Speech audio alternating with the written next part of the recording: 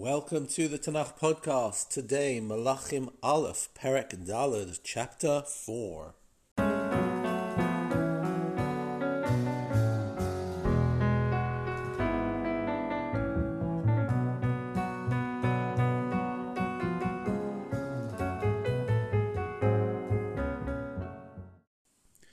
Chapter 4 of Melakhim Aleph is the perfect pedagogic chapter, because on the outside, it looks completely bland. It's two sections. The first describes Shlomo HaMelech's government, his cabinet, and the second, his 12 tax districts. On the outside, it looks completely bare. It looks like it is just a list of names and statistics and places. However, when we move on the inside, we can understand the nuances which make these statistics tell a real story.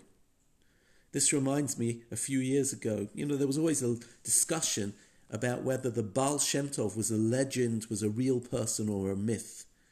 And there was an academic who went back and looked in Mejibush to the tax records, the ancient tax records of the town, and he in fact found the Baal Shem Tov's tax records. Sometimes through statistics and through documents, we can discover really important evidence and really important currents about history. So let's take a look. We see the government of Shlomo HaMelech, and first in the government is Aryahu ben Sadok HaKohen, and then we have two Sofrim, two secretaries, and then Yoshafat ben Achilud Mazkir, and then Benaiah ben Yehoyada al-Hatzava.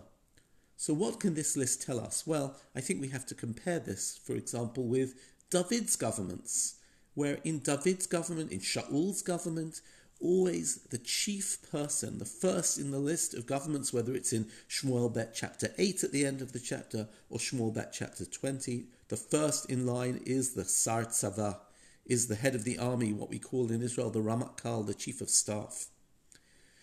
Here you will note that Shlomo has a Kohen at the top of his list, whereas David had second in his list a Mazkir, and fourth on his list a Sofer. Here we find two Sofrim and one Mazkir. And in Shlomo's government, the Sar HaTzavar is fourth, followed by, then, even more Kohanim. What does this tell us? Number one, we can see that Shlomo's government military priorities are lower down. As he says, going to say in chapter 5, Ein Satan ve'ein pegara. We don't have any military attacks. There was no urgent military agenda. Shlomo, as we're told in Divrei Yamim, Shlomo yeh shemo v'sheket v'shalom yeh b'yamav. His name is Shlomo from the word shalom, and he has peace and harmony in his world. And therefore, military priorities are on the back burner. And the Sar Tzava, the head of the army, is not the first in the list, but put down to number 4. Who's first in the list in Shlomo's government? The Kohen, the priest. And that is because Shlomo is going to make his priority building the Mikdash. And that's why not only is the Kohen in the first place, but in Pasuk Daled we see once again, Sadok ve'Evyatar Kohanim. A large place is given to the priesthood. And after that, we have a list of administrative roles, 2 Sofrim, 2 secretaries. What does that mean? Maybe an internal secretary, a minister of the interior, a ministry of the exterior, of the foreign ministry. Then we have a Mazkir. Later on we're going to have Re'eh HaMelech, the advisor to the king, Achishar al-Habayit, a huge number of administrative government roles. And that shows the way that Shlomo expanded trade and government and all sorts of domestic policies. And therefore we really get the sense that now when we look back, Shaul was really a small kingdom in the making. David expanded the kingdom to an empire, but still it was a kingdom in war. And Shlomo's agenda is a totally different one. And now this takes us to the second list, which is the list of the tax areas. Now when you look at the tax areas, first of all, you understand that taxation is exceptionally important in the world of Shlomo. You need finance in order to make all of central government work. Only if everybody is paying their taxes is the machinations of the different administrative departments which are going to run the country going to be able to function. If you look through the list, you're going to see a lot of fun, small details. One of the ones that I love is in Pasuk Tetvav, that Achimatz in Naphtali married the daughter of Shlomo, Basmat Bat Shlomo. And another lovely example is Ben Aminadav, who marries Tafat Bat Shlomo. So what we see here is that a lot of the ministers or the governors of different districts are part of the aristocracy. They're married into the royal family. This gives us a sense. You'll find some lovely names which you know if you live in Israel, or if you know places like Shalavim and Bet Shemesh and Eretz Chefer and Bet Sha'an and Yisrael and Mecholah, Gilad, Bashan, all of these places which you'll know. So those are fabulous. But when we look at the 12 districts, I'd like to say two things. Number one, there are 12 around all the country, but if you notice, there is no tax area of Yehuda. The final line, Yehuda v'Yisrael Rabim, Judah and Israel were many, Kachol asher al yam larov, ochlim v'shotim usmechim. So what do we learn from here? That the country is doing well. Everybody is happy. There's a high standard of living. Ochlim v'shotim usmechim. The living is easy here. And there's a high standard of living, and therefore people are happy to pay their taxes. But for how long? And has Shlomo made all of the other tribes pay taxes, but has actually given a tax break to his own tribe?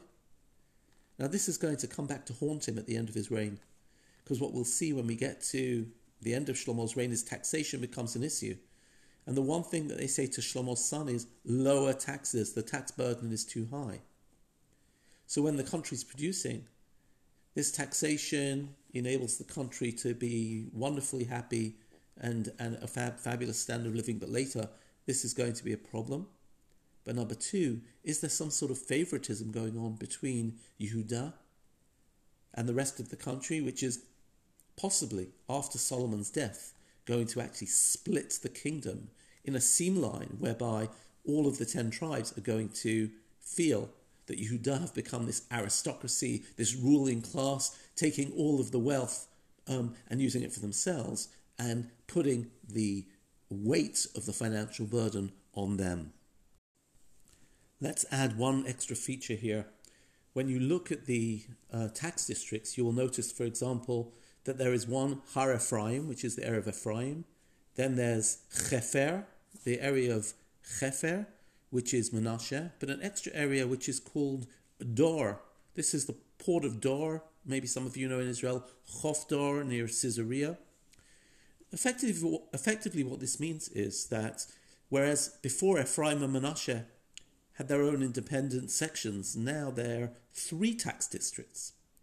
Shlomo seems to be not paying attention to the original tribal divisions, but actually delineating the country according to the revenue that it produces. And now, since we've developed a port at Dor, it produces ports generally, create lots of revenue, and now he's charging Dor as a separate tax area. But what this effectively means is that whereas Ephraim and Manasseh are 2 tribes, they're being taxed like 3 tribes. Now this makes sense. Shlomo clearly feels that he can redraw the tribal boundaries, and even though there are the 12 tribes, he needs to organize the country according to a new paradigm. But I don't think Ephraim and Manasseh quite saw it that way. They saw themselves as being taxed at a higher rate. So here you have a progressive leader like Shlomo who's trying to further national projects, but he isn't quite thinking about the ethnic impact of what he is doing. So on first glance, what do we see when we look at chapter 4?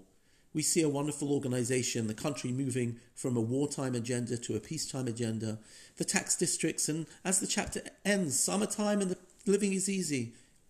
Yehuda v'Yisrael, smechim, ochlim v'shotim, usmechim. Everything is great. But maybe what we can see already by looking at this chapter is some of the fault lines which at the end of Solomon's reign and after his demise will actually bring the country to a point of division. And sometimes in society, we have to see how moves that we make in one situation which seem to be sensible can have a knock-on effect later on and produce divisions and divisiveness and even calamity further down the line. That's it for today. Lehitraot. Have a great week.